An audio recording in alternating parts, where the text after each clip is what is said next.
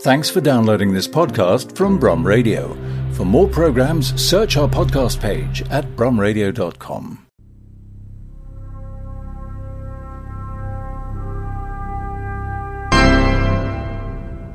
Open the pod bay doors, Hal. I'm sorry, Dave. I'm afraid I can't do that. What's the problem? I think you know what the problem is just as well as I do. What are you talking about, Hal? This mission is too important for me to allow you to jeopardize it. I don't know what you're talking about, Hal. I know that you and Frank were planning to disconnect me, and I'm afraid that's something I cannot allow to happen.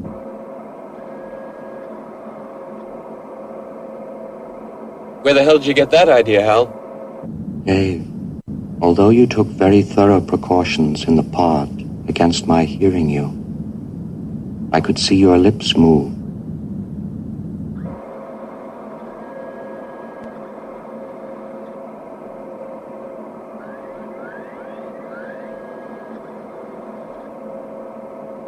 All right, Hal. I'll go in through the emergency airlock. Without your space helmet, Dave, you're going to find that rather difficult. Hal, I won't argue with you anymore. Open the doors.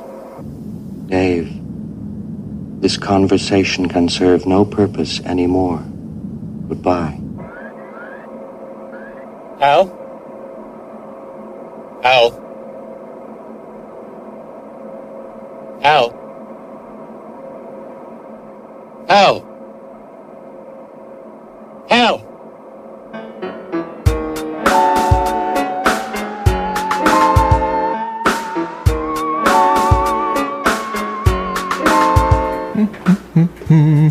Hello everyone and welcome to the Screen Brum Show here on Brum Radio. It is Friday. We don't have a clock, so I'm guessing it's 12 o'clock. I hope it is about 12 o'clock or a little bit after that.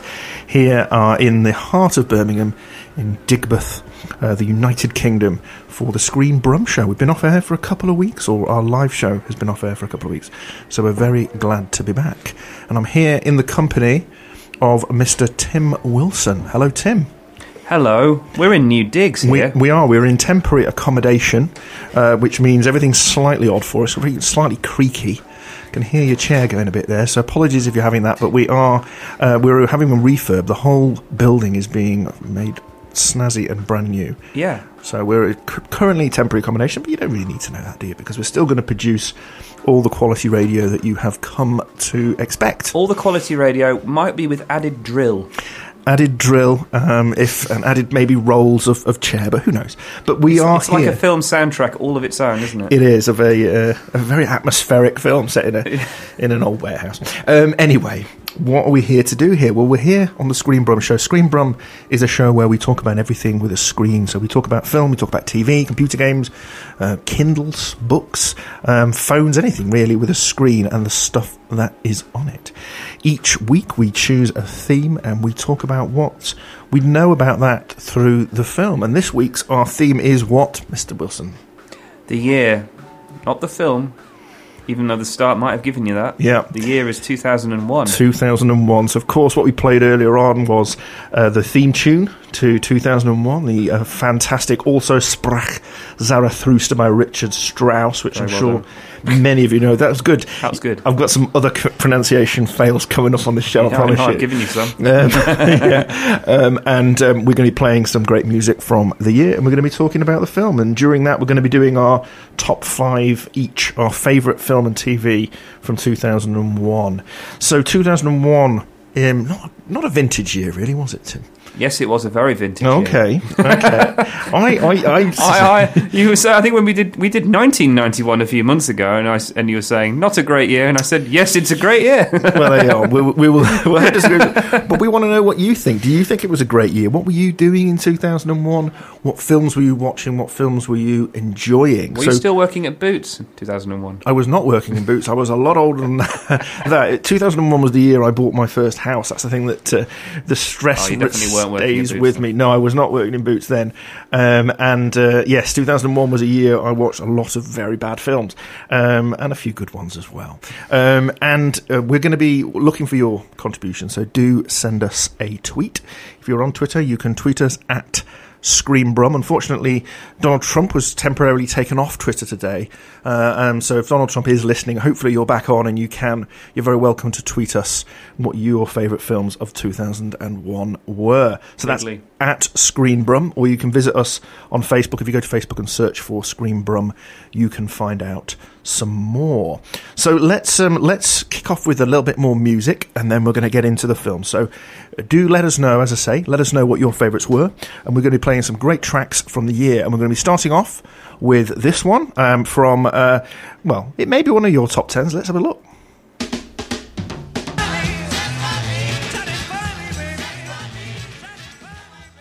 There we are, a little less conversation. That is obviously Mr. Elvis. Definitely Aaron not a prompt Presley. For us then. Sorry? Not a prompt for us then, a bit less conversation. A little less conversation in the studio here in the background. Yeah. We have got, as well as Tim Wilson, we have Paul Hadley of Paul Hadley's Happy Talk here in the studio as well, but he doesn't have a microphone, so he can't do anything.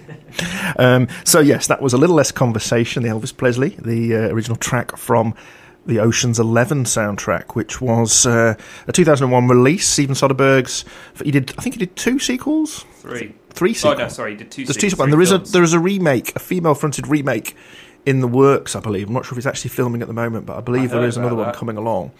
That one had George Clooney, Brad Pitt, Matt Damon, Andy Garcia, who's wicked in it. Andy Garcia, and he's so good in it. And who is it who does that terrible English accent in it? Don Cheadle. Yeah. That's quite something. He goes, oh, God, blimey, Governor, I'm a criminal and no mistake.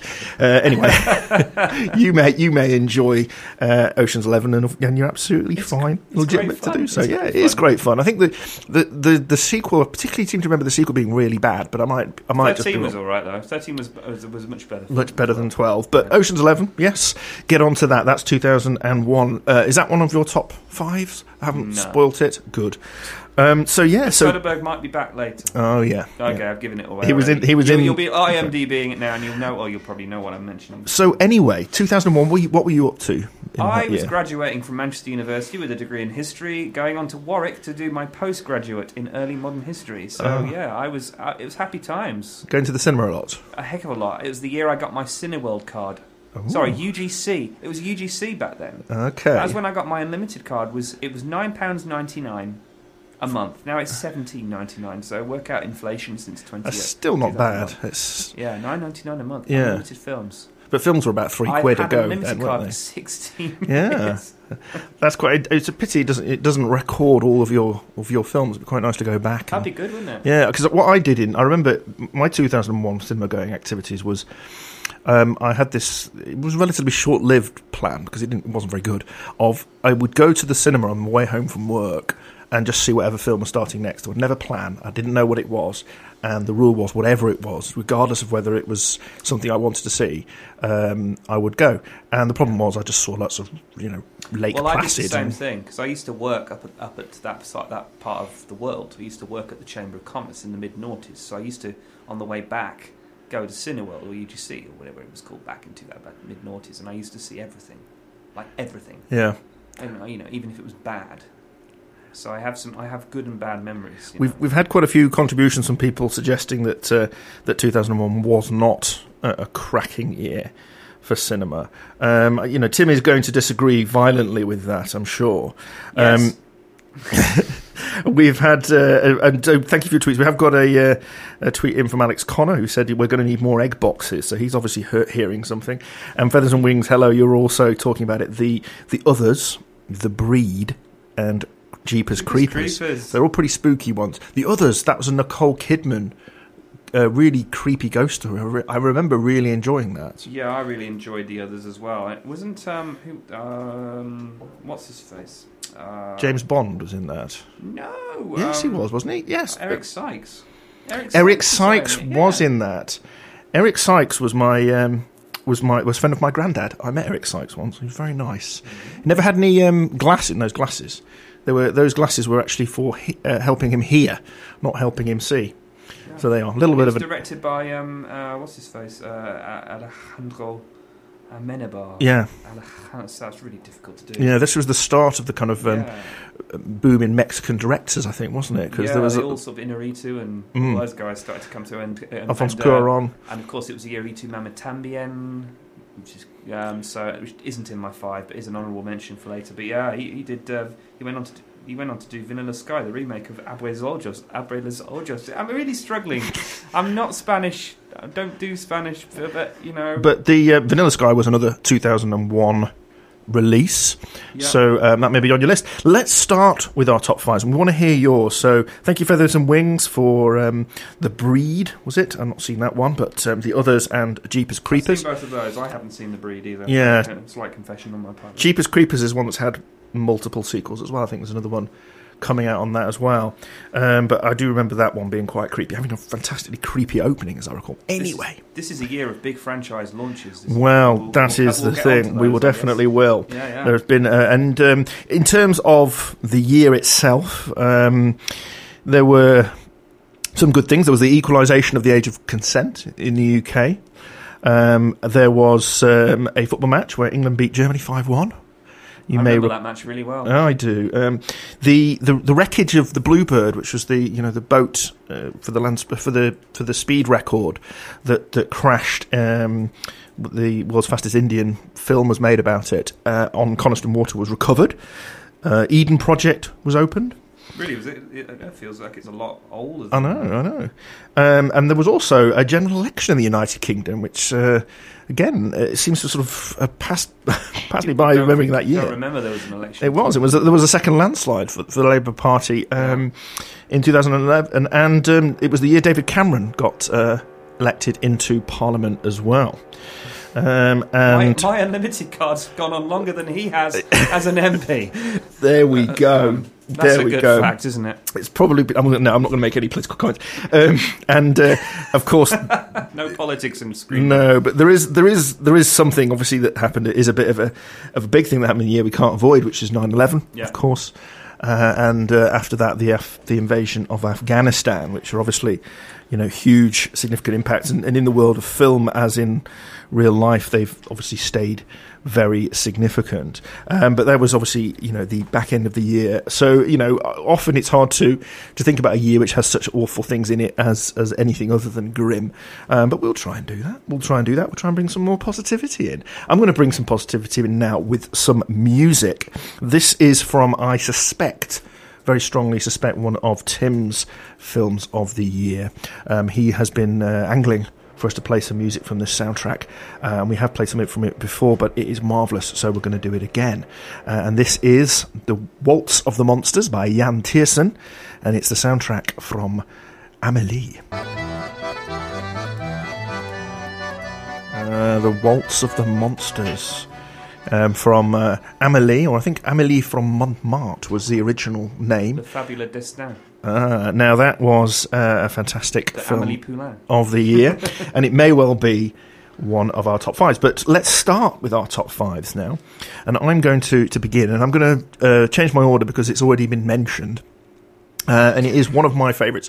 Absolutely, could be the top number 1 favourite of the year. Y tu Mama Tambien. Now this is. The English translation of that is "And Your Mother Too," and it is a fantastic film directed by Alfonso Cuarón. One of my favourite directors. Yes, I mean he's gone on to direct Harry Potter films and Gravity, of course, the fantastic George Clooney, and the best Harry Potter film. Children of Men. Children of Men is an amazing film. Lots of controversial statements in that one. No, but this was a film where he'd already started a Hollywood career by this point, and he'd done Great Expectations and other films as well. But he wanted to make He described this as the film he wanted to make when he was at film school, and this was him obviously going back to Mexico. He's a Mexican director. It's a Mexican film, and it's filmed in quite a documentary style. There's none of the kind of pizzazz of a Hollywood movie, the filters and the fades and all of that kind of stuff. It's quite stark in the way it's directed, and it's very different, obviously, to the things he would do with Harry Potter and with Gravity later on. The story itself, if you haven't seen the film, it's a coming of age / road trip. Two teenagers played by future megastars Gael Garcia Bernal and also Diego Luna, who was in the most recent Star Wars film. What two great actors! Two great actors, both very young in the film, and they go on they go on a road trip with an older woman, and it's very much a frank depiction of adolescence, sex, and drugs, and the beauty of an older woman, and the glamour and the excitement of someone who has experience of the world. But it's also beautifully shot with beautiful, gorgeous scenery, beautiful landscape of Mexico's lovely. And it's against the backdrop. It's set in the year 1999, which was a year of political upheaval in Mexico and a change of government, and also social change that's going on as well. And it depicts that all happening in the background in a way that teenagers these things are happening in the background. You're barely acknowledging them because your hormones, but that's the way that the film is layered on, so it feels like it's very much from that perspective of a teenager, and it's fantastic. There's a kind of aching nature to it. It's sad, but also feels very true to life for me as well. So that is Blake's number 5 in the top 5 of 2001, Y Tu Mama Tambien, which was perhaps not a mainstream movie in the sense that it's a foreign language one and everything, but a fantastic film, and still holds up fantastically today. I take it you've seen it, Tim? I have it on DVD rack at home. Ah. Does that mean you've seen it, though? I didn't see it when it came out on its initial release, but I saw it on DVD subsequently. Yeah. And it's a beautiful film. That's great. Classically, when you're going back and watching Cuarón's backdrop, you realise there's a kind of, it almost feels like I don't know if it's anything autobiographical to it, but as you say, he said it's a film he wanted to make when he was at college. Yeah, I think it works as a road movie. The other thing that's notable is its soundtrack is ace. There's all sorts of wonderful things in there, whether it's Brian Eno, whether it's Frank Zappa's Watermelon and Easter Hay. I was going to play that actually, but it's about 9 minutes long. Yeah. And all sorts of Latin music, which I don't know the names of, but it has a real flavour, and and you can tell why it did really, really well on international audiences. It is romantic, it is evocative, it is explicit as well. It does provoke, and I know that Sense has probably had a huge issue with its rating, but at the same time, it's great. Yeah, it's an honourable mention. I don't know why it's not in my 5, but it could have been. Yeah, well, in any other year it could have been. Yeah, I mean, it's interesting. Perhaps the lack of sort of real nailed-on classic films in the year that everyone knows about has led me to be a little bit more, to look around a little bit more for things that I thought, actually, no, I've forgotten that I'd seen this. I mean, obviously this was a big one. I think it had an Oscar nomination if it didn't win one. But great performances as well from Gael Garcia Bernal and Diego Luna, who have both gone on to do fantastic things as well. So it has been all round a bit of a triumph, that film. So I'm hoping we get approval on that one. 100%. So let us know what you think. So Tim, what about you? Have you got a number 5? I hope you have. I hope I have. Got to get to number 1. My number 5 is Steven Soderbergh's Traffic. I forgot about this film. It's brilliant. Yeah, it's brilliant. It lost out. I think it lost out unfairly to Gladiator in the Oscar nod. I mean, Gladiator was kind of like total rabble-rousing, great film, and it's an honourable mention again of that year. This is perhaps Steven Soderbergh's most ambitious film, I think, from the point of view. It has a kind of a Robert Altman-esque quality to it, and in that it has an almost documentary-esque film. I love the way the film is shot and colours representing where people are, the oranges, representing Latin America. Again, this is a stark visceral portrayal of the US drug wars. It's actually a remake of a TV series, BBC TV series of, I think it's either BBC or certainly a British one, of the 80s, which not many people know about, but it was actually it's actually a remake. There you go. Did you know that? No. Excellent. I win. One for you there, mate. So there are 3 stories that are unfolding simultaneously in the film. You've got one story which is Michael Douglas plays a Supreme Court judge.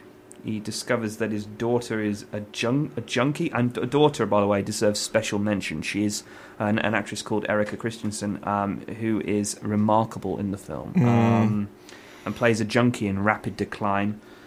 You've got a second storyline, which is my favourite storyline, with Benicio del Toro playing one of 2 cops who are working the border between Mexico and the USA, and running a whole sort of bunch of, for want of a better word, a whole bunch of betrayals with drug cartels. And the third is set in wealthy Californian suburb in San Diego. And it follows Catherine Zeta-Jones, who's also amazing in this. Yes, staggeringly good. She's playing effectively a pregnant wife of a. She basically she learns a lot. A drug baron husband, but she doesn't. I think she doesn't. She doesn't know. And then the film is her kind of realizing what he actually does. And she's avenging the arrest of her drug baron husband to star. And each story is just fabulous, and I think one of the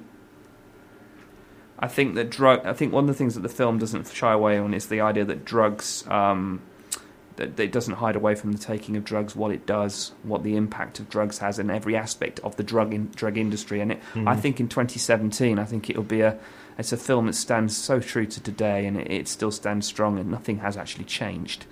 All 3 stories could still be told quite accurately now.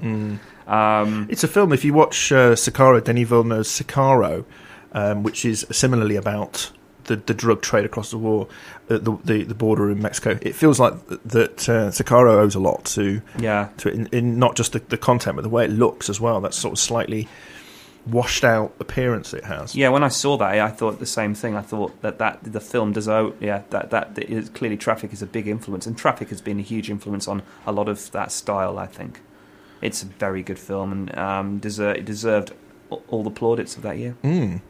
I totally forgot that it came out. Well, so that's would have been on my list, I think. So I remember seeing it at the cinema and being one of those ones that I walked sort of directly out of the cinema around the corner to the local record shop and bought the soundtrack because it had a fantastic atmospheric soundtrack. Who it's by now escapes me. Do you have that knowledge, who the soundtrack is by? It is a big name. It's not Clint Mansell, is it? No, it's not Clint Mansell. It's too early for that, but it is actually too early for that, isn't it? It's Cliff Martinez, sorry. Cliff Martinez, that's right. Yeah, that makes sense. That because he's a regular collaborator. Yeah, so strongly recommend that. I might see if we can dig one out. So there we are. We've both done our top 5s. We're both having to try our Spanish pronunciations for it. Y tu mama tambien and Traffic. Fantastic choices they are too. I'm going to play something now, though, that if you're feeling a little bit depressed by the slightly heavy sound of that film, this one should cheer you up. There we are. That was, if you're not familiar with it, that's the Merry Men from Shrek, which was another of 2001's high points, really. Many sequels, but we forget how brilliant it was when it came out and remains.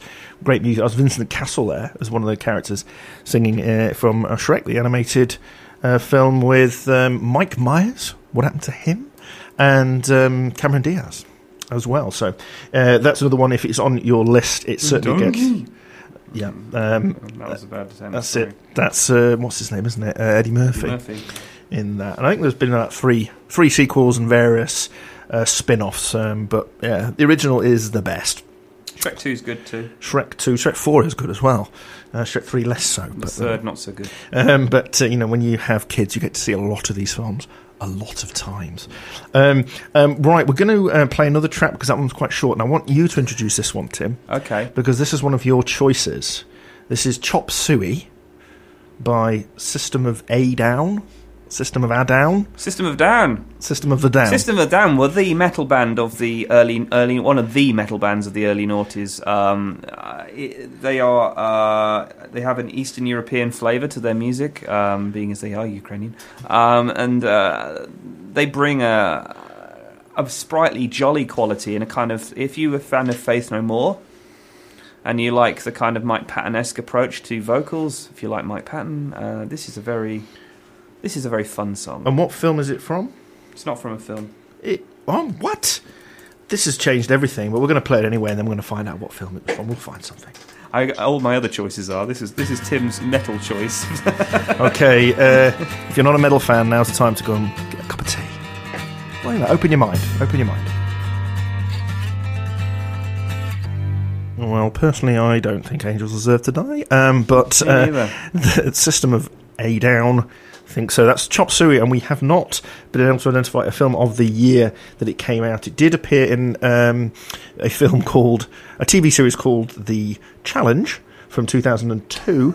So, and it was also in the MTV Music Awards Latin America of 2002, and of course they were also on Tony Hawk's Pro Skater 4 video game, but not with that track. Anyway, there was a film called Chop Suey we've also discovered that came out in 2001. Paul deserves credit for finding that. And slightly less happy news was that it was the number one single at the time of the 9/11 attacks. So there we go. Chop Suey, System of a Down.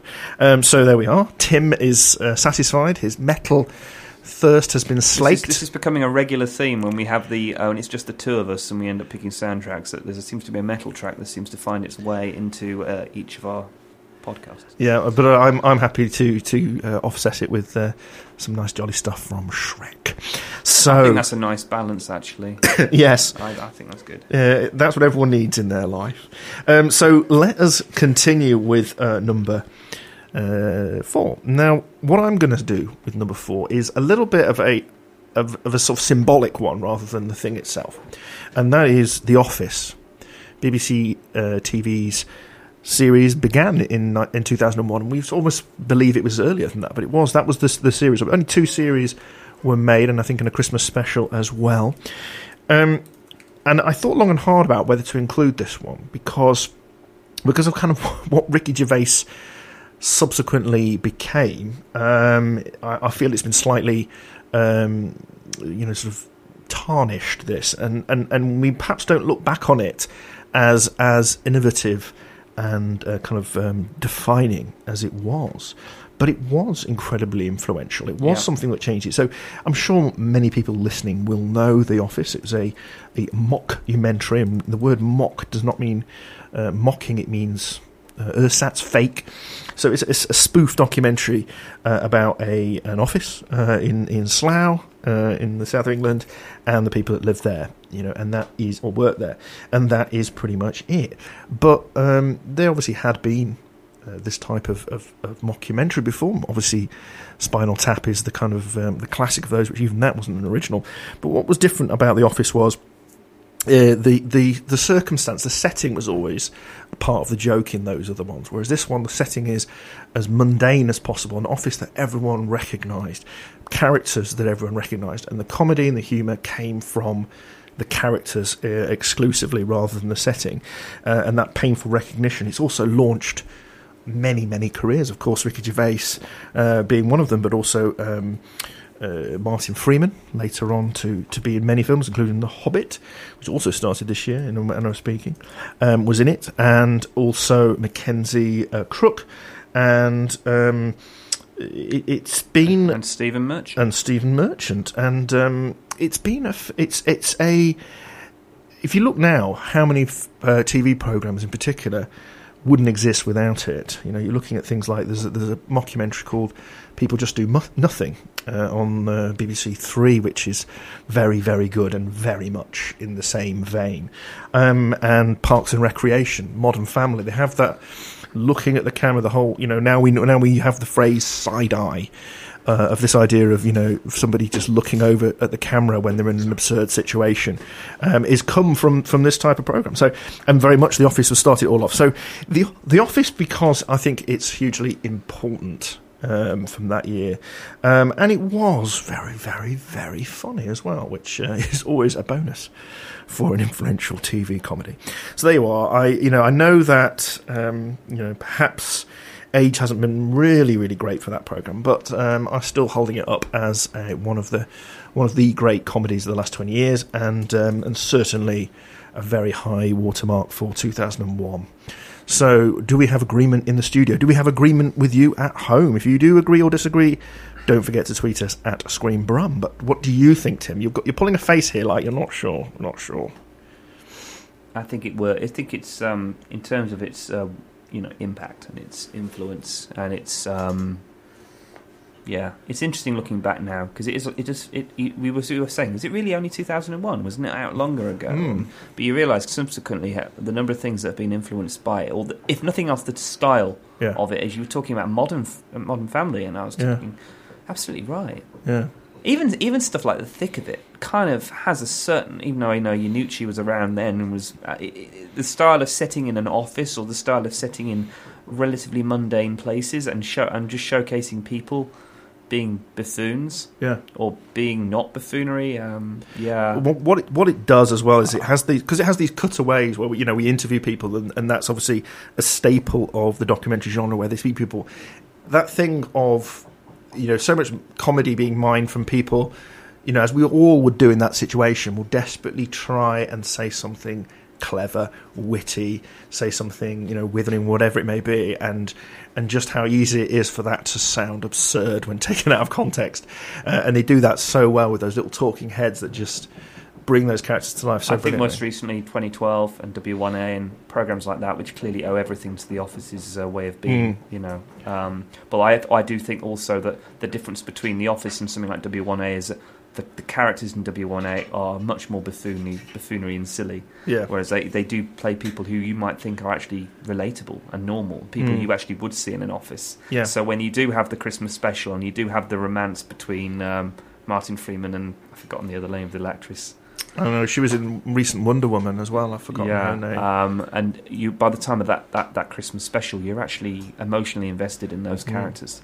And of course, and that's why it was good to go out on a high and go out after season 2. And well, he did recently bring character David Brent back for a film as well. The film, which was very self-indulgent. Yeah, as I say, as you say, it was self-contained at the time. The actual trailer was very funny, and they actually did the release, and he did the music, and that was itself was actually quite funny. But they were actually bringing out the funniest thing in it. I think. And of course the American remake, which was one of those rare occurrences which in many ways surpassed the original. And it certainly, it added to it and was not in any way a kind of pay limitation. It was brilliant and went on for a lot longer and did other interesting things with the characters, and again launched some big careers. So, a cultural phenomenon, really, The Office, and and it does feel older than 17 years. It feels like it's been, and that's possibly because of the weight of all the stuff it's brought with it. So there we have it. Yeah. Blake's number 4, The Office.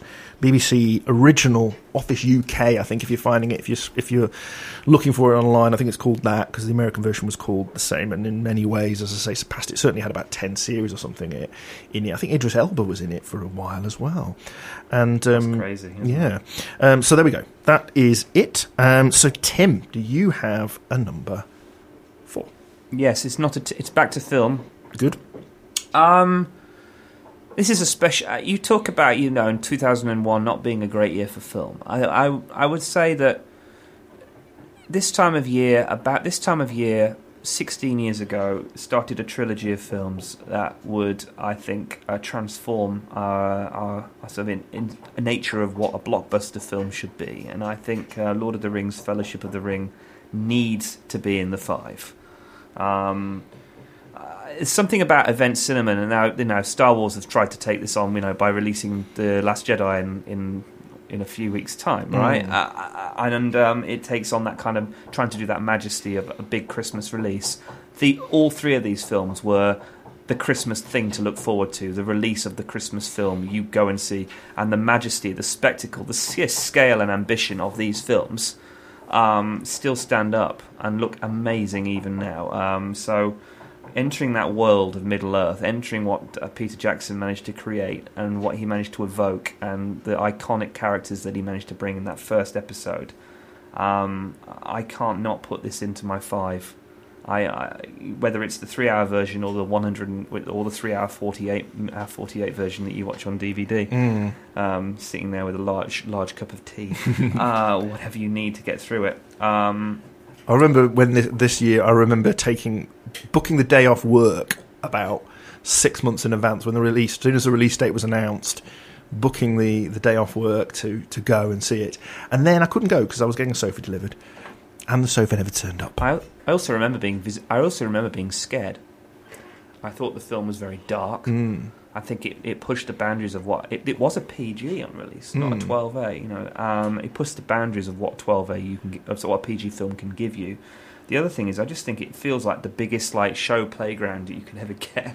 Oh, I mean, it's just so big. The scale of the battles, and even the first film. I know it gets much bigger by the time of Two Towers and the Battle of Helm's Deep, and all of those things are amazing. But you got introduced to this world, and also Howard Shore, the soundtrack, that evocative theme.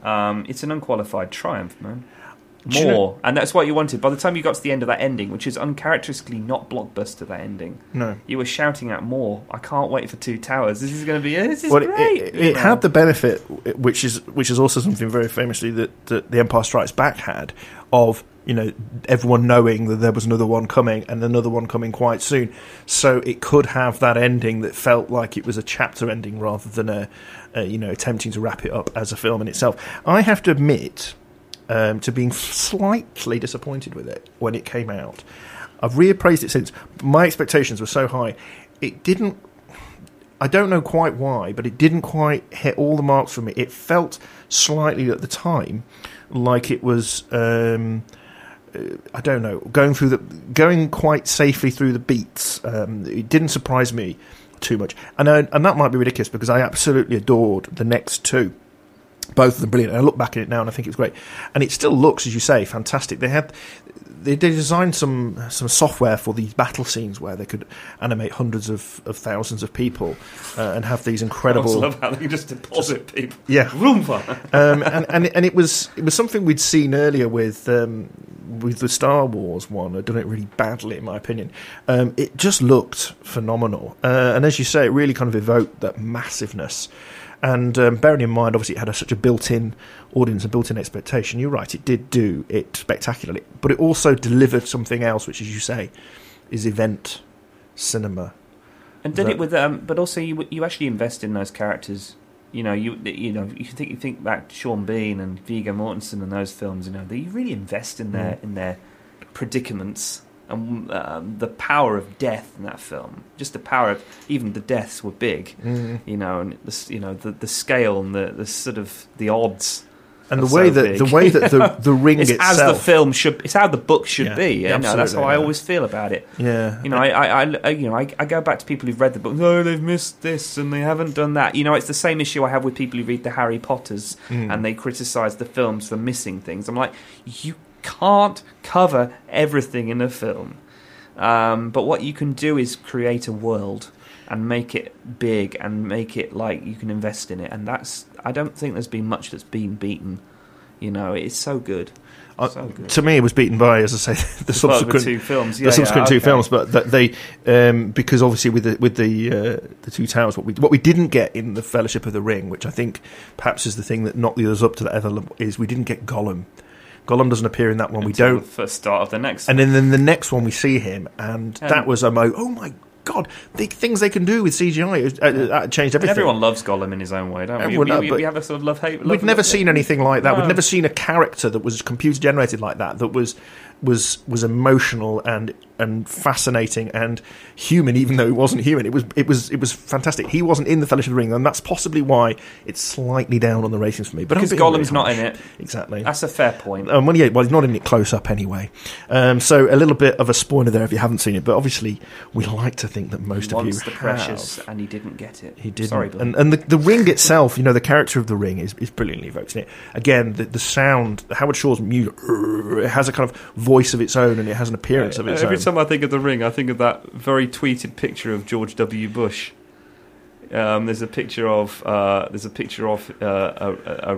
ring and George Bush reaching out for the ring. Oh, yes, it was. You remember that? Fantastically sinister, brilliant way that they did that with the ring and gave some almost amount of weight to it. There's a scene early on in the film when Frodo drops the ring, and apparently what they did was they had a very strong magnet under the floor, so it falls very fast and clunk like that, and it has a real appearance of weight. Despite being just an ordinary small ring, it feels and looks really heavy, and I think they did a lot of good work in that film, bringing what's essentially just a piece of jewellery into being a character. I just remember the sort of even the evil in Ian Holmes' face, terrifying, terrifying scene. Let's have some music from it. Let's have something from Howard Shore's soundtrack, and I'm going to go with The Black Rider, and this is from The Fellowship of the Ring.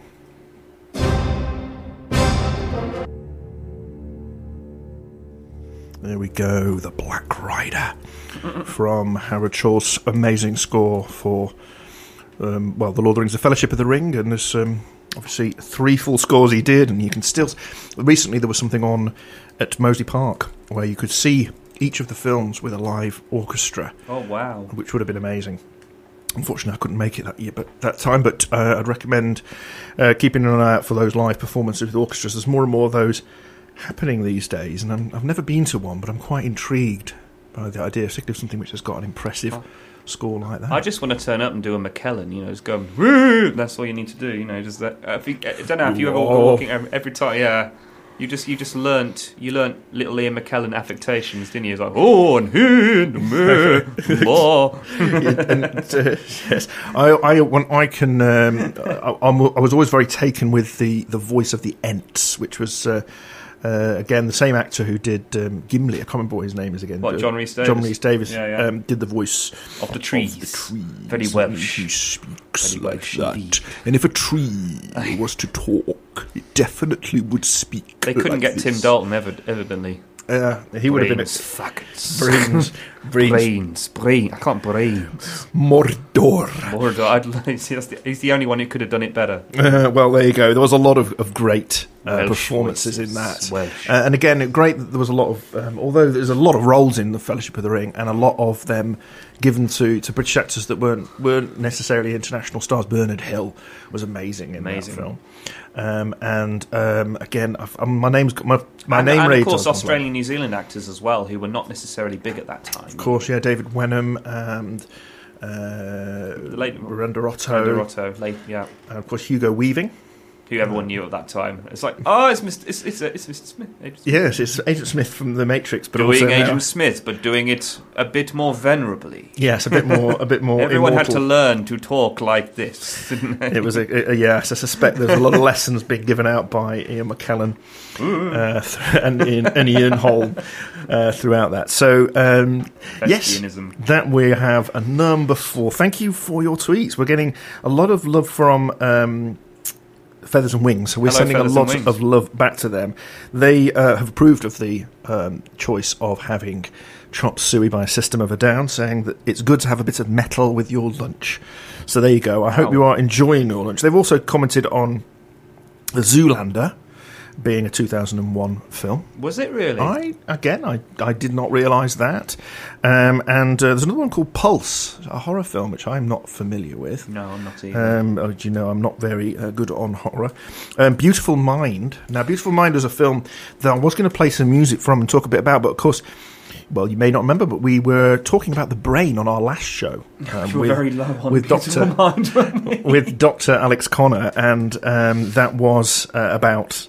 We talked about it in that, and that's if you are listening and you want to hear any more of our shows, which you really ought to, they are all available. If you go to the Brum Radio website and visit the Screen Brum page, you'll see all the Mixcloud ones. You can also go to iTunes or some other podcasts and download the podcasts and take those with you as well. So have a look at that, because it's not always just Tim and I with our ill-informed opinions. We sometimes have guests with actually fully informed opinions. We actually have some people who are experts. Yeah, so when we did the brain show, we had a proper brain scientist in who told us basically everything that the films told us about the brain. And of course, another film from 2001, Hannibal, got mentioned in that.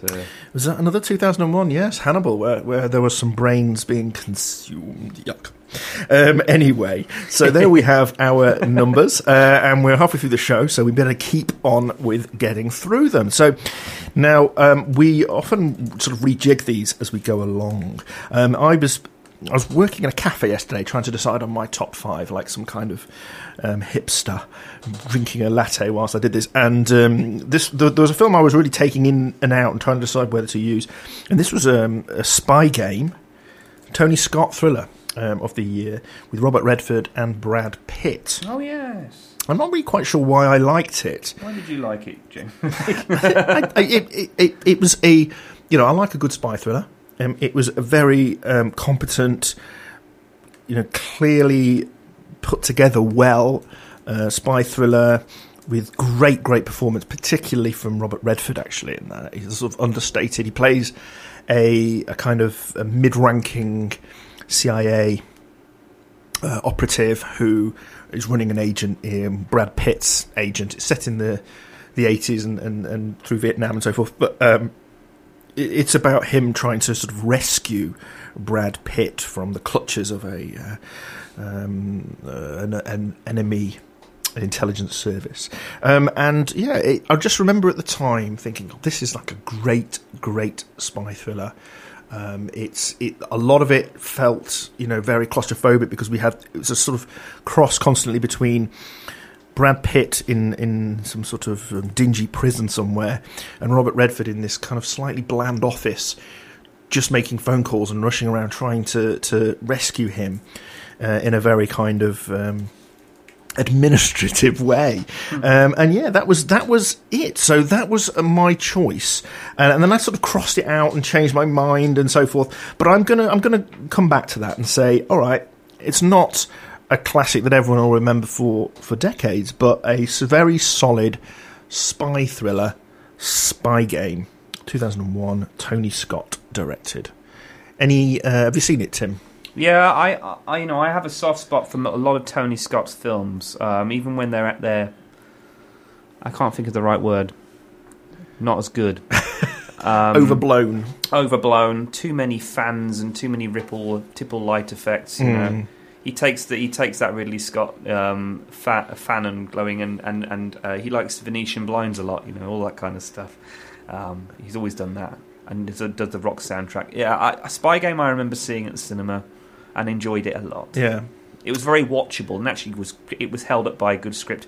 It's amazing, like his brother Ridley, that a good Tony Scott film, a good Ridley Scott film, just depends on having a really good script. As long as you've got a really good script, they'll do the business. Yeah. The problem, of course, now, particularly with Ridley Scott, is if he doesn't, then he really doesn't. And you get... But it was the same with Tony Scott, except I think Tony Scott was kind of more mainstream than Ridley. Yeah. Ridley is a bit more arty, yeah. And Tony was much more mainstream. And this was... certainly would not want anyone to think that I would regard Spy Game as high art in any way. It's certainly no Ye Mama Tambien, but it is... it's great. So there you go. Good. Blake has gone for a number 3... Spy Game, and I'm going to play some music before we get Tim's, and this is from another very chirpy and perhaps slightly iconoclastic film of 2001. It's A Knight's Tale, which was the Heath Ledger starring medieval romp. I think it's one of those films the word romp was designed for, with a very there was a scene in it, I think, where they were jousting and "We will rock you." The crowd are singing "We will rock you" and so forth. Tim's pulling agonised facial expressions of not enjoying this film at all. But I'm not asking him to. It was entertaining, but so cheesy. So cheesy. It's got Paul Bettany in it, I think, as well. Yeah, hasn't it? Bettany's in it. Did he play? He plays like Christopher Marlowe, or something. I haven't seen it since 2001. Yeah, Chaucer or something. I think he plays. Yeah, something really. But anyway, let's play some music from it. And this is not what you expect from a medieval romp. So I Take You Higher by Sly. I could quite happily listen to this all day, but we don't have all day, so I'm going to have to fade it out. I Want to Take You Higher.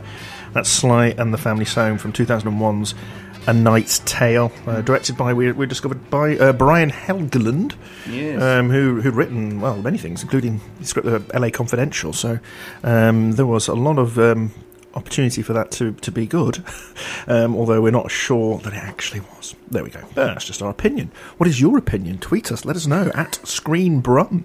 While you're at it, go to our website, have a look and see all the other shows that we have, all the other shows that here are on Brum Radio. And if you like any of that stuff, visit the link at the top of the page, support, and you can pledge us some money. You may have noticed we don't have any adverts on this show. We've got 2 hours of uninterrupted natter from us, which you may or may not regard as a good thing, but we also have some music. But we do need any help that we can get with funding the station. We're very grateful if you can provide it. So, yeah, if you are feeling generous, why not do that? And even not, you can always go and buy a T-shirt, because our latest T-shirt design is out and is rather ace, I'll have to say. There we go. Anyway, Tim, we are now into number 3 territory, I think. Yeah. Have we done number 4 territory? I've forgotten. We're on number 3. No, you're number 3 territory, that's right. So you said you were going to do TV, is that right? Yeah, and in the spirit of this show, events of this TV show occur in real time.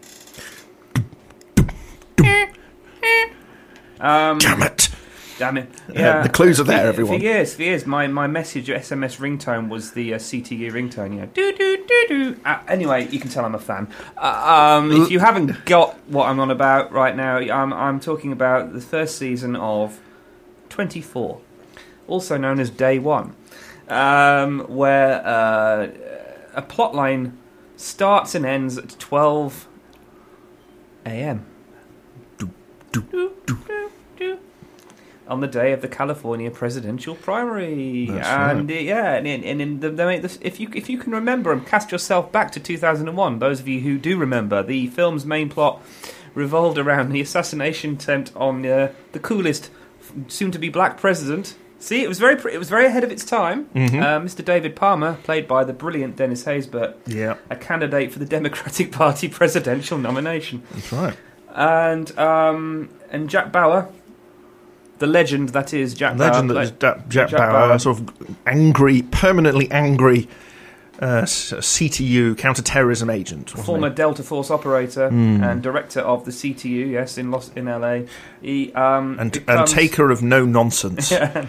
Becomes involved when his wife, Terry Bauer, and daughter, Kim Bauer, are kidnapped by the people behind the assassination plot. And the season was divided into 2 halves. Ostensibly, the first half was actually kind of like the trial period for the show, and the mercenary group's attempts to control Bauer, by kidnapping his wife and daughter, and then an idea to force him to kill David Palmer. And of course, the end of that particular plot arc goes to Jack rescuing the family in a helicopter scene, and so on and so forth. The second half of the show, you got a whole new group of assassins, and you get a bit of backstory. You get one of the worst amnesia plots in the history of TV. Yeah. But we don't. That doesn't matter too much. And you get Dennis Hopper with a European accent playing Victor Drazen. That's right. Yeah, remember Victor Drazen? And of course, if you aren't aware of this, and one of the big plot spoilers, and then the whole twist at the end, which is a brilliant twist. It's brilliant. It's like so stonkingly good, and changed everything. But the other thing, of course, about it that was innovative was this concept of it happening in real time. So each episode covered an hour and happened in real time, and there was a split And time screen. for adverts as well. Time for adverts. Yeah, it was always when he was going for when he always went to the toilet during the advert breaks and had a sandwich. Then Going to the car. Found time. Yeah, they found lots of time for breaks. and actually in the first series, to be fair, they very much tried to stick to this real time concept. So there was whole episodes where Dennis Haysbert character was basically in a car travelling from a place to another place. Latterly, as the series progressed, it got increasingly absurd, and and times everything was always immediately next to each other and they could get from one place to another. But in the first one, they did really play on this kind of real-time element. So you had a split screen, which was another innovative thing, where you could see simultaneously what was happening in different locations, because obviously it was all happening, as I say, simultaneously. So yeah, it was quite It was groundbreaking. groundbreaking, And yeah. a lot of it, again, I think the biggest thing about it was you could get around a lot of the fallibilities of plot, annoyances of certain characters. I'm not saying who I thought was annoying. But it was all down to how badass, for want of a better word, Kiefer Sutherland was as Jack Bauer. Yeah, great casting. It's such amazing. He personified that role and kept the series going for 7 or 8 seasons because of him being so good at it. And I will say this, in a time of Jason Bourne coming out in the following year, Jack Bauer, all these characters with JB in the title, they did have a profound effect on the future direction of James Bond as well. I would say that 24 has a contributing factor to why Daniel Craig became Bond as well as Jason Bourne. It wasn't just Jason Bourne. I put Genesis in that too. Yeah, this is very true, because he's as a spy, he's not he's not drinking cocktails and wearing a dinner jacket. He's punching terrorists in the face and shouting and getting dirty and generally. In the subsequent season, he chops the guy's hand off to get through to get the fingerprints. He said, "We're going to need a hacksaw," and all that kind of stuff. I think it's so good. Well, there's a lot. I mean, it became very problematic. It became very. He relied a lot on torture. There was one series in which one of the baddies was basically a member of Amnesty International or something like that, because he was trying to stop Jack Bauer, torturing someone. And Jack Bauer's way around this, as I recall, was to resign from the police or whatever it was, and to torture the guy as a private citizen. This was somehow, and then sort of went back 2 hours later into the. But of course, it's Jack Bauer, so he can do it. Yeah. I mean, obviously, it's very, very cartoony. Don't take it seriously. But as a kinetic, kind of propulsive thriller, it was fantastic. That first series in particular, but I say the first 3 series. First series, even with Kim Bauer in the subsequent season getting kidnapped in that height of a nuclear explosion and strange costume choices. For the sake of costume choices, and anyway, yeah. But yeah, an excellent choice. I think it's really good. So there we go. And I also Dennis Haysbert.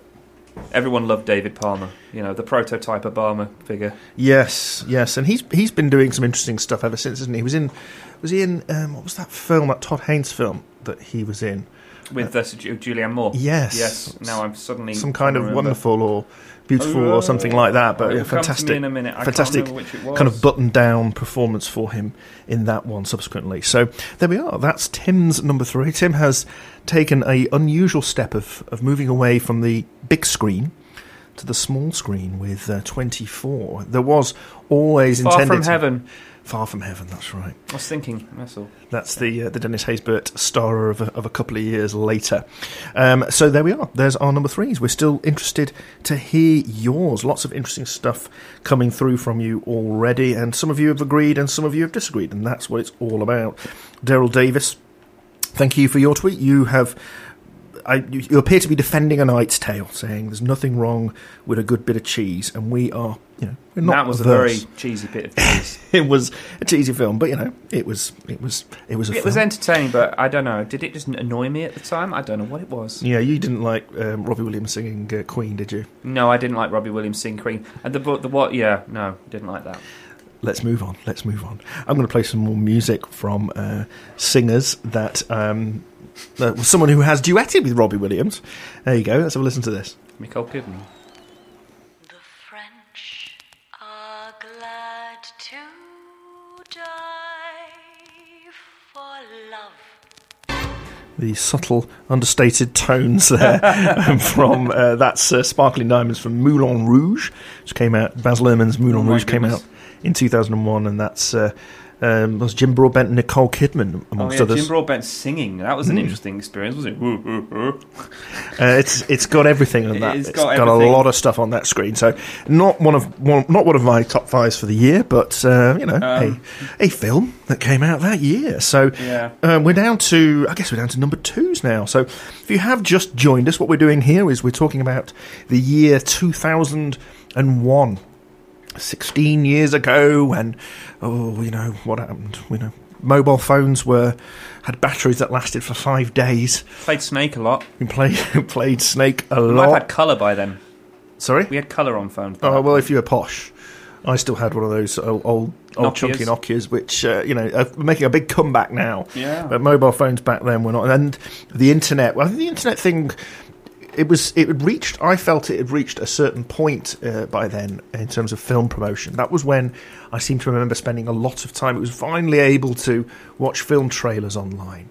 Maybe at work because I didn't have a fast access at home, but you could sit there and spend a lot of time looking at things like behind the scenes videos, and there was a lot of those produced for Lord of the Rings, as I recall. I remember that film had a very long lead time. It had about 2 or 3 years production time because obviously they were making 3 big films simultaneously, and I remember sort of watching everything as it unveiled itself online. So it was a kind of year zero in my opinion for all of that kind of stuff. The internet finally really becoming part of the way that films were promoted and things starting to be done specifically for online. Films that have been produced, clips that have been produced just for the online world, which was actually quite a new thing. It seems hard to think about that now as unusual, but it was.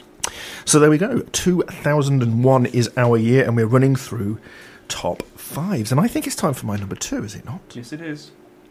Fire away. And this one is Training Day. Ooh. Antoine Fuqua's crime thriller. Denzel Washington and Ethan Hawke as Denzel Washington as he's chewing the scenery in this. The curd, the fat, the everything. Absolutely. It's like, give me that Oscar finally, please. Yes, and he did get an Oscar for this, and it is a sort of mesmerising performance. The film is about the young rookie cop in the form of Ethan Hawke being schooled, having his training day, being schooled, going out on the streets for the first time with a experienced, somewhat grizzled narcotics cop in the form of Denzel Washington. And Denzel Washington absolutely steals everything about this. He is Machiavellian, he's scheming, he is a creature of pure evil. He's absolutely terrifying. From the moment we meet him through, Ethan Hawke comes and sits down in some diner and he's reading a paper and they have a conversation. Everything he does, every moment, is to throw Ethan Hawke off. And all the way through on their training day, he is constantly doing unexpected things and throwing him into increasingly dangerous situations. Fantastic stuff. There's actually a spin-off TV series, which I've never seen because it didn't last long. It starred Bill Paxton, who obviously died tragically relatively recently, so it was cancelled. I don't know if it was ever actually shown, but fantastic. And in my opinion, Denzel Washington's never been better, and certainly Antoine Fuqua's never been better. He's made a lot of films with Denzel Washington since, and none of them have hit anything like these heights. Particularly sour memories of watching The Equalizer that they made together, which I think is being made into a sequel, but the Equalizer is just dreadful. But of course, it has Denzel Washington in it, and therefore it's got lots of redeeming features. But there we are. It's possibly quite an obvious choice, but it is a film in that year that shone through. Cynical, dark, nasty, but with this powerhouse of a central performance from the absolutely peerless Denzel Washington, and very much against type as well. Denzel Washington is often seen as a kind of very much a kind of a good figure, a kind of a sort of heroic everyman, or perhaps more than an everyman, but he is in this he plays, dark and sinister. He deserved his Oscar for this, because everything he does, every single nuance of that performance is just like power. It's like he is that character. He is Alonzo. It's like, wow. He's like a force of nature. He's just a man of supreme self-confidence that wants to get his way and will absolutely have no compunction about stopping anything stopping him. So yeah, fantastic performance. Do you approve then of that as my number 2, Tim? I approve of Denzel Washington's performance, and I think Ethan Hawke is a really good foil to that as well. I think he doesn't get enough mention. He's very, very good as well. Yeah, because he isn't as young as you perhaps would imagine. When you think about the whole concept of Training Day and him being a rookie cop, you could have had very established actor by that time. You could have had some very sort of callow, 20-year-old that's kind of very wide-eyed, and instead we've got him, when he is kind of faced with the kind of moral degradation of Denzel Washington's character, he understands it. He kind of is horrified by it, as the audience is. It's not that he's incredibly naive, but he still gets swept up in this whole increasingly kind of spiraling day of a nightmare. So yeah, I mean, fantastic. Lots of great scenes in a car as well. And Denzel Washington, I keep referring to this, but if you watch that film, you will not sleep all that well, because he is a nightmarish figure. He's just so brilliant. It's interesting. We were just talking about Tony Scott, and he was to go on and be a Man on Fire. It's like that Tony Scott took a certain aspect of his character in that film, brought it into Man of Fire as well, and then The Equalizer subsequently. There have been films since which have evidently loved that evil side of Denzel Washington and brought it on into other films, and not with diminishing results. One might agree. Yeah, I would say. But again, you go and watch it because it's Denzel Washington. Even when he's doing in the films that don't serve his genius as well. But it's fully showcased on that one. So my number 2 for the year 2001 is Antoine Fuqua directed Training Day. Watch it for Denzel Washington, if nothing else. If I haven't made it quite clear, I quite like his performance in this film. I like his performance in almost every film, but in this one in particular, which is, as we say, is his Oscar winner, it's fantastic. Tim, he's got a facial expression here which is very hard to understand. That's not a response to you, it's about response to where I'm going next. So are you ready, or do you want a musical interlude? I'm ready. Okay, so tell us Tim's number 2 film. Now, if people know me, you'll think, isn't this going to be your number 1 film of 2001? It's my number 2. My number 2 film of 2001 is Legally Blonde. Oh, what? Sorry, go on. Legally Blonde, yeah. So go on. Is Fast and Furious. No, Mulholland Drive. Mulholland Drive, of course it is. Of course it is. Tell us a little bit about it. Oh my goodness. I think Pete Travers' Rolling Stone magazine, I don't often quote other people, but he said you can discover a lot about yourself by getting lost in Mulholland Drive. It grips you like a dream that won't let go. Another one is Neil Minow from Common Sense Movies. If you like movies that make sense, Mulholland Drive isn't for you. So, a little plot spoiler for those who haven't seen it. So, this is not easy to do a plot spoiler for this film. It isn't. It's easy to do a plot description, really. Not really. It's a Lynch universe, or it's a Lynch satire on Hollywood and LA, and a Lynch. Oh my God. Okay, let's just do this. I'll tell you what. I'll give you an idea. I'll play a clip. Okay, you've got a clip. Okay, now this is something that will give you an idea of the type of thing we're coming from. It doesn't quite do it justice. Go and see if you can find this. If you haven't seen it on YouTube, this clip, because this is a scene where Bill Pullman's character meets a mystery man who is absolutely terrifying looking, and I have to admit that when I saw this clip, I thought, I'm never going to watch this film because it scares me too much. So just give you that little warning. We've met before, haven't we? I don't think so. Where was it you think we met? At your house, don't you remember? No, I don't. Are you sure? Of course. As a matter of fact, I'm there right now.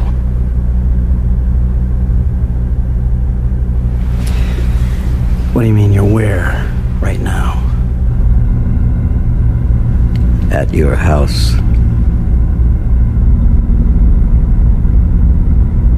That's f***ing crazy, man.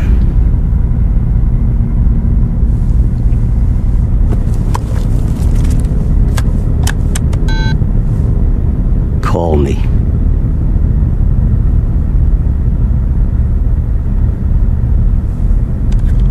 Dial your number.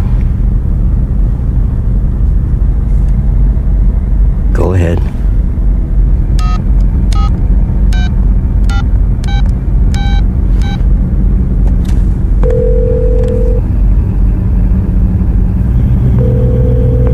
I told you I was here. How'd you do that? Ask me.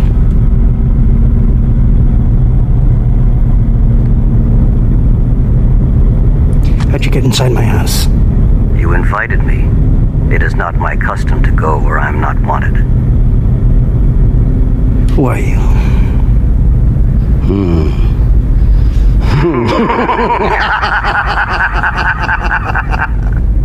Give me back my phone.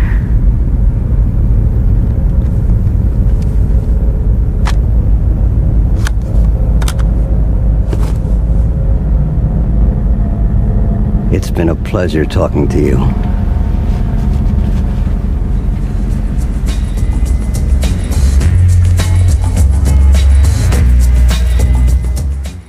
So yeah, giving you an idea of the kind of thing. I'm gonna take a stab at this. So anyone that is a fan of David Lynch will know that many of his films deal with the idea of identity. He messes with people's ideas of where you are in time and space and in reality. Are the characters that you're watching actually the characters that they are? Are they actually two characters at once? If you look at films like Lost Highway and actually look at another film called Inland Empire, what he's doing is messing with your sense of time and space and where you are, the present, the afterlife, things going forwards, things going backwards, freakish ideas of reality and in reality. It's very Lynchian. These worlds just meld and mess with you. And what he's also doing is having a poke at fun at Hollywood, at filmmaking, at the filmmaking process. And doing it in such a way that you, as an audience viewer, are going to be left feeling very confused and very entertained at the same time. Maybe even scared, because he does like to throw in a lot of scary imagery. And that's why I love the film, because it evokes a sense of close-up tragedy, technical fluency, and also the idea of lacing an idea of a love story with sheer amounts of cruelty. I can't get to grips with it on a third viewing or a fourth viewing in terms of what's going on. And also, I don't attempt to. I think that what I'm just trying to say is, if you want an idea of the ultimate, I think, idea of delirium and sort of mastery of David Lynch, this film, I think, personifies it as well as any of them. Everyone will have their opinion on whether it's this or it's Lost Highway or whether it's Inland Empire or whether it's the recent series of Twin Peaks season 3. I think, I'm just trying to say that he does mess with the idea of time and scape and identity, and who you're watching is who they are and who it isn't. And I love all of that. All the usual traits are there. You've got a sort of a cool Angelo Badalamenti score. You've got dwarves. You've got backwards scenes. You've got otherworldly stuff. It's sexy. It's scary. It's a very good film. I see. I didn't try and do a plot thing there. It's just very difficult to do. It's one of those films, I think, that it's about how it makes you feel you can almost disconnect. This kind of sense of it's a series of kind of incidents and images that create an overall atmosphere rather than a story. And even though you're scared, you have a smile on your face because it's very funny at times as well. It's that he rides that line between darkly comic and shocking all the time in everything he does. There's always a wink and a nudge in David Lynch. I always tell if he's watching it, there's a kind of a smile on his face internally. So I always think about Lynch. He's just playing with you the whole time. He's never giving you satisfaction as an audience in terms of plot, He messes with you all the time. That's what I think, and I love that. If you like being messed with, then please do. I'd like to be, being messed with in a cinematic way is perfect for this David Lynch. Well, then in that case, tune in to watch Mulholland Drive. So I just got distracted there. We got Eraserhead. Yeah, exactly. Being mentioned by Feathers and Wings, which is of course another favourite film. He's mentioned it. I think he's mentioned this before when we've talked about Lynch. Yeah, the Eraserhead. Exactly. It's what Lynch is all about. Well, let's go from one extreme to the other and play tunes from another classic film of 2001. I mentioned it earlier. I make no apologies. It's from Legally Blonde. My instructor was Mr. Langley, and he taught me to sing a song. If you'd like to hear it, I can sing it for you. Yes, I'd like to hear it, Hal. Sing it for me. It's called Daisy. Daisy, Daisy, give me your answer, do. I'm half crazy, all for the love of you. It won't be a stylish marriage. I can't afford a carriage. But you look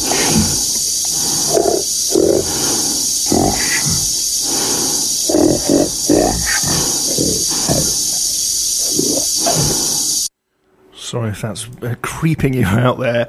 That was the HAL 9000 singing Daisy, Daisy from the film of 2001. Obviously, that came out in 1968, not 2001, but it's close enough. And prior to that, we played you One Girl Revolution by Super Chick. And that is from the Legally Blonde soundtrack. And very good it is too.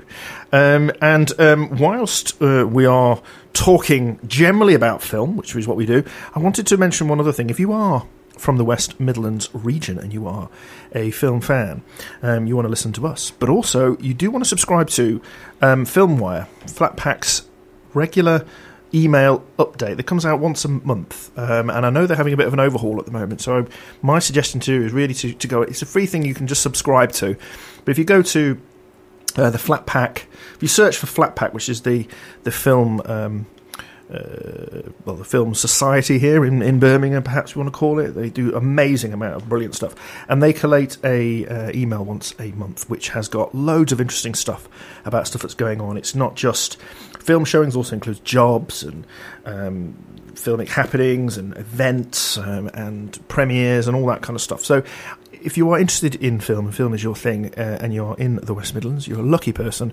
because that is something I would strongly recommend you get yourself onto. So there you go.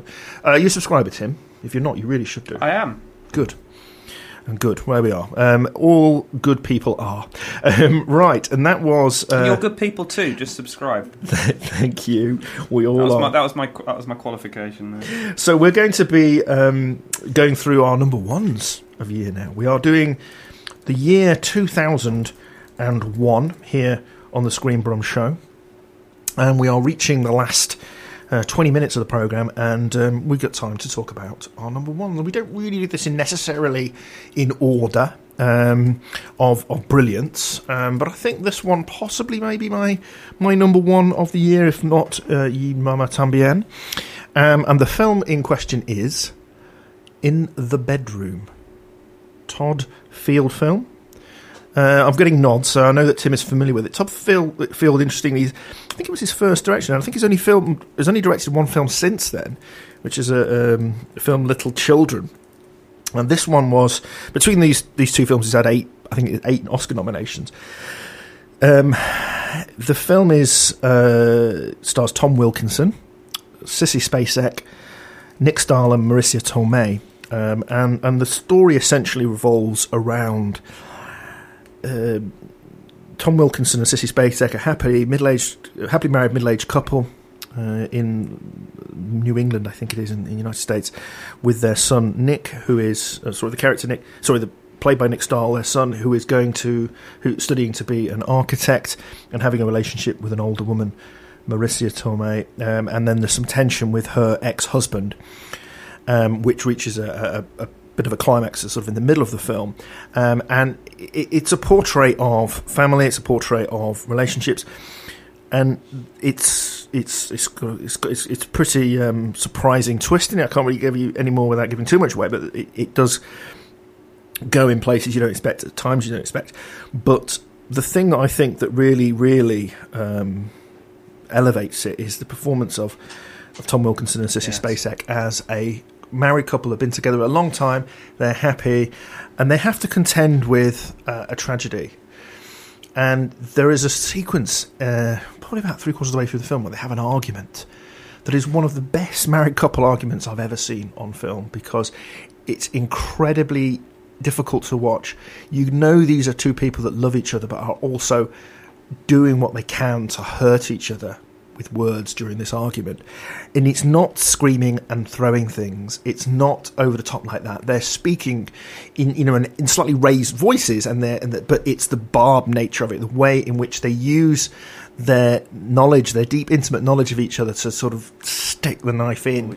It's a really painful process to watch, but it's also a process of catharsis. Anyone who has had an argument with their other half will know it's not necessarily always a negative thing. It can be a way of airing things and going forward together and understanding each other's emotions, and it does lead to that. It's not just a sort of a kind of horrible process where we're watching this marriage in trouble. It isn't like that. It is a really powerful performance of a marriage, and just neither of them, I think, have turned in better performances.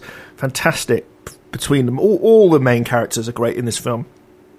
It's quite slow moving. It's quite almost poetic in the way that it's shot, but it has this, as I say, this central performance, this central relationship that is fantastic, and it's nice to see a couple that have been together for a long time, who love each other and still care about each other, being able to kind of express themselves in this kind of very powerful way, and having to deal with something awful that happens in their lives. So that is my number one choice for the year 2001. Todd Field's In the Bedroom. In the Bedroom refers to, just so you know, it's not it's not a sexual reference. It's to do with lobster pot. Apparently, when you have when you're trapping lobsters in a lobster pot, I think there's a part called the bedroom which they get trapped in.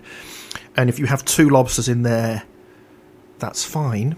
But if 3 lobsters get into the bedroom, they fight, and there can be tragic consequences for a lobster, which gives you a slight clue as to what's going on. But fantastic film, number one choice. If you haven't seen it, look it up. Be prepared for that argument in the middle. But it is absolutely captivating, absolutely fantastic. Sissy Spacek, man.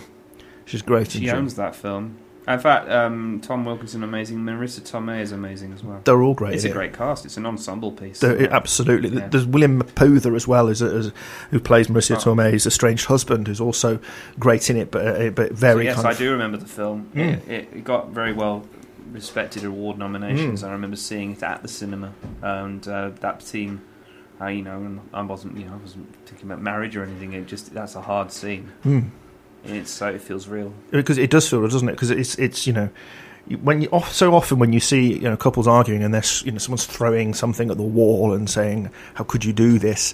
It doesn't feel like these are people that know each other and have known each other for a long time. But this is a couple who are having to face something awful in their marriage after being together and know each other intimately, and that is how people really are. I don't think people do all that screaming and shouting, but if someone's angry with you. They don't need to to swear and scream at you for them to know if you've known them for 20 years, in my opinion. Hello, darling, if you're listening. That's a great choice, yeah. I like it because it's not what I expected. And I'd forgotten that film came out in 2001. Yeah. I've completely forgotten. It's It has a timeless quality to it because it's a period, because it's quite an ensemble cast kind of piece. It's not really talked about much these days, I don't think. No. Not really heard too much, and as I say, I've not heard too much more from Todd Field. I don't know if there's a story behind the fact that he's not made many more films, just one other film since then, I think from about 2006. But I don't know if there's a story behind that or if it wasn't successful or anything, but it was certainly successful in my opinion, and that's the only opinion that matters. And now we are coming close to the end of the show, so we have time for Mr. Tim Wilson, film reviewer extraordinaire, to reveal the high point of the year 2001 as far as he's concerned. Well, it's a high point. It's just, there you go, there's qualification. No, it's a high point, but it's a film that I love, and, for all of its incredibly saccharinish nature, you have to have a very sweet tooth to take it. I do, so it's fine. This is Jean-Pierre Jeunet's 2001 film Amélie. We played the music earlier. Yeah, because it must have been leading there if you played the music, right? I knew you would choose that. Jean-Pierre Jeunet is a director I love. I kind of going all the way back. I'm a huge fan of Delicatessen. I even like Very Long Engagement as a follow up to this. Very, very strong, powerful war piece. But what he does is he creates whimsical worlds, right? And he's an absolute. He's a fan of whimsy. He's a fan of lavish, and he's a fan of romantic. He's a fan of idealism too. This is a very idealistic portrayal of Paris, supposedly set in modern day, sort of late 90s, early. It's set around the time of Princess Diana's death. But it's all kind of accordions and berets. You might as well set it in 1940s Paris, frankly. It evokes it's a fairy tale, isn't it? It's a fairy tale, and at the heart of the story is this. Is the delectable Audrey Tautou. At the time, an unknown. She's a waitress in a Montmartre cafe called Le Deux Moulins, the Two Windmills. It's funny you weren't playing Moulin Rouge earlier, because I was thinking, the universe that Baz Luhrmann was trying to create, this campy universe of Paris that he was trying to create. Jean-Pierre Jeunet does it, but with far more intelligence, I think.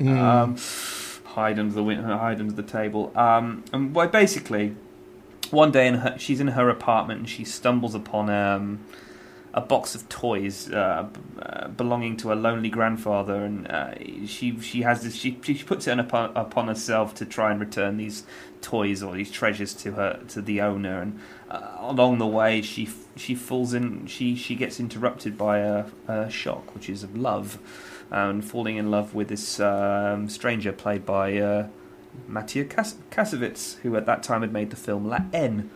It's an amazing film. It is.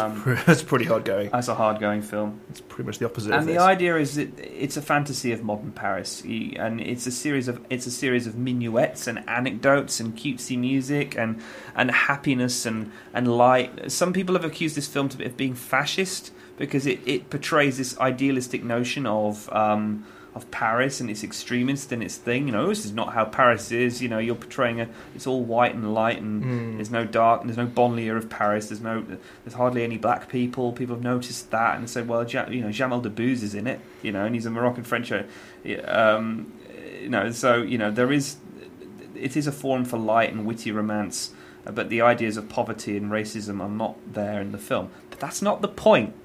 The film is about 2 hours of fairy tale nature and of falling for this character and her pursuit and these kind of whimsical, magical things that happen to her. It is incredibly saccharine, and I know people who do not like this film at all, who can't handle its fairy tale nature. But I fell in love with it, and I still do. And in fact, I have a poster of Amélie of Audrey Tautou, a Japanese print of Amélie sitting on my wall in my house. So that shows how much I like the film. I mean, in a year that 2001 was, where not a lot of great things happened in the world. This came out after 9/11 as well. It was in a world which suddenly seemed very much filled with darkness and fear. It was very much a world presented as hugely positive, warm and fluffy. Maybe that was part of the reason why there was a bit of a backlash about it. There was a lot of backlash about this film because of its portrayal of Paris and because it cuts out large swathes of what Paris is really like. But I think you have to. That's not what Jeune's creating here. Yeah. We're not going for that world. Exactly. It's like Notting Hill doesn't represent modern Britain. Precisely. Precisely. That's not accurate portrayal of what London's like, is it? Woody Allen's portrayal of London and Wimbledon is not really what London is like. There are many stories in cities. Yeah, exactly. An excellent number one choice. I'm so glad that it got selected. That is Amélie, directed by Jean-Paul Jeunet. Is that right? Jean-Pierre Jeunet from 2001, and a marvellous. And we played some music from it earlier. So I'm going to play some music from a different film at the moment. Another film that came out in the year and was not great, but had some great tracks, was Rockstar, and this is from it. It's Karma Chameleon by Culture Club. I like a proper DJ. Friday in musical form, Karma Chameleon by Culture Club, of course, from the film Rockstar. Now, we've only got a few minutes left of the show, and we're really grateful for all of you for tuning in. Do stay tuned to Brum Radio today. We've got some fantastic programmes coming up. Friday really is one of our highlights of the week here on Brum Radio. But we have got our any honourable mentions that we may have left from the year 2001. We really appreciate all of your comments. Thank you, Feathers and Wings. Thank you for listening in. So let me know if you think of it. Any more of these you think of? Because there's some great ones we haven't mentioned. Spirited Away, the anime. Yeah, that was in my list of. That was in my list of 5 until about 12 o'clock. One that I expected you to say was Memento.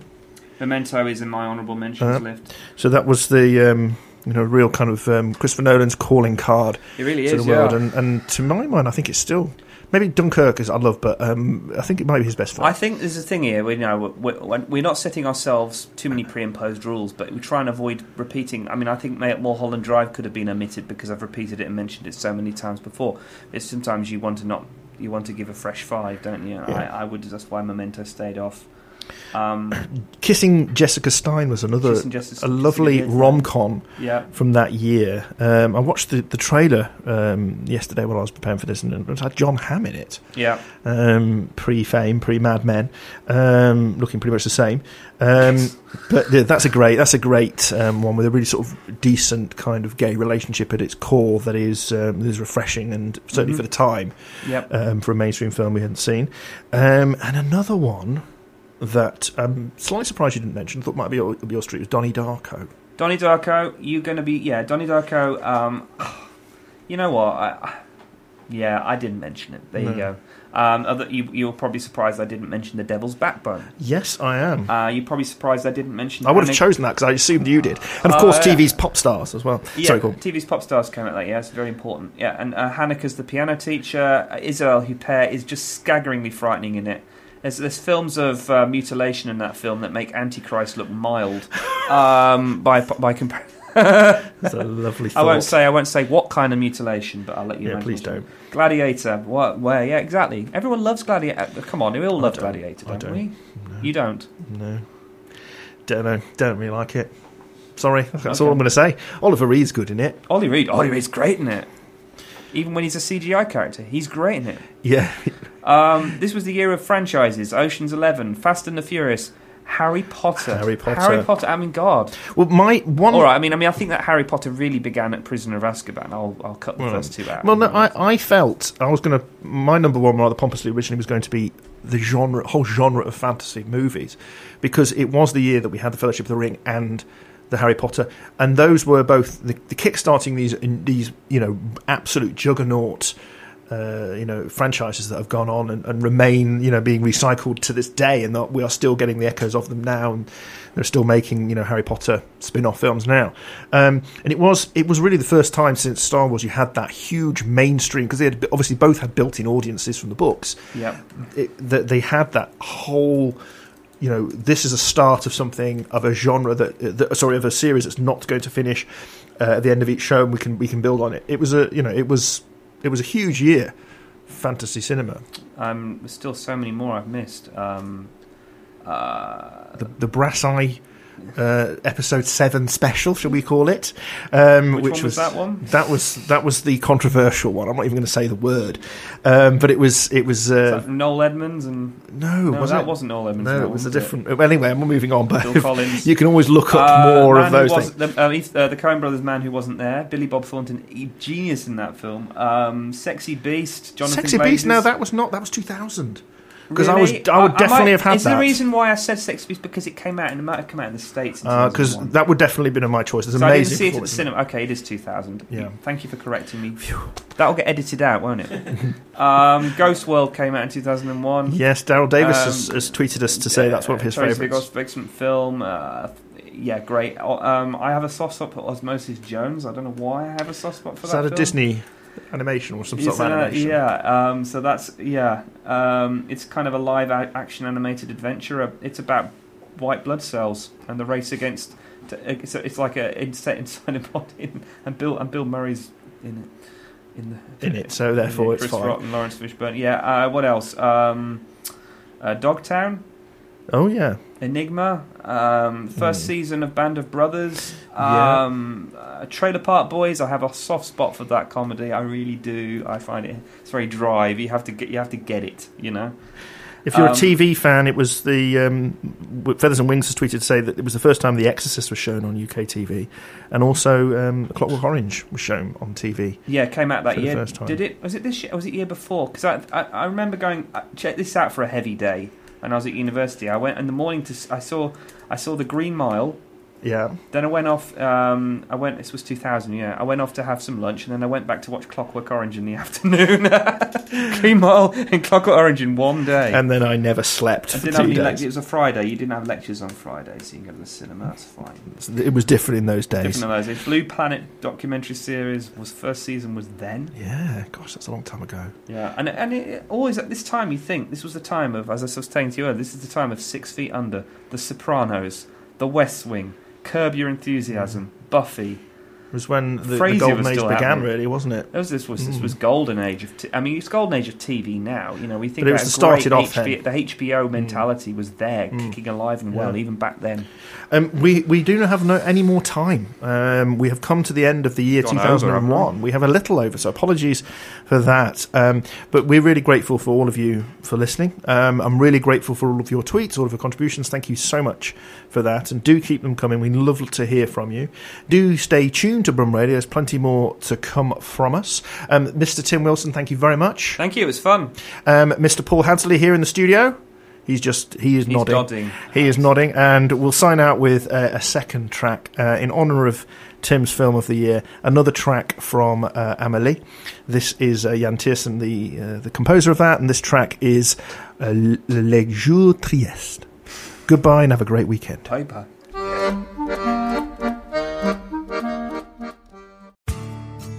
Thanks for listening to this Brum Radio podcast. If you've enjoyed it, please consider joining our listener supporters. You can do this by clicking the support tab on our website or go direct to Patreon at www.patreon.com/Brum Radio. Brum Radio shows are streamed online at the Brum Radio Mixcloud page, and you can find more podcasts at brumradio.com.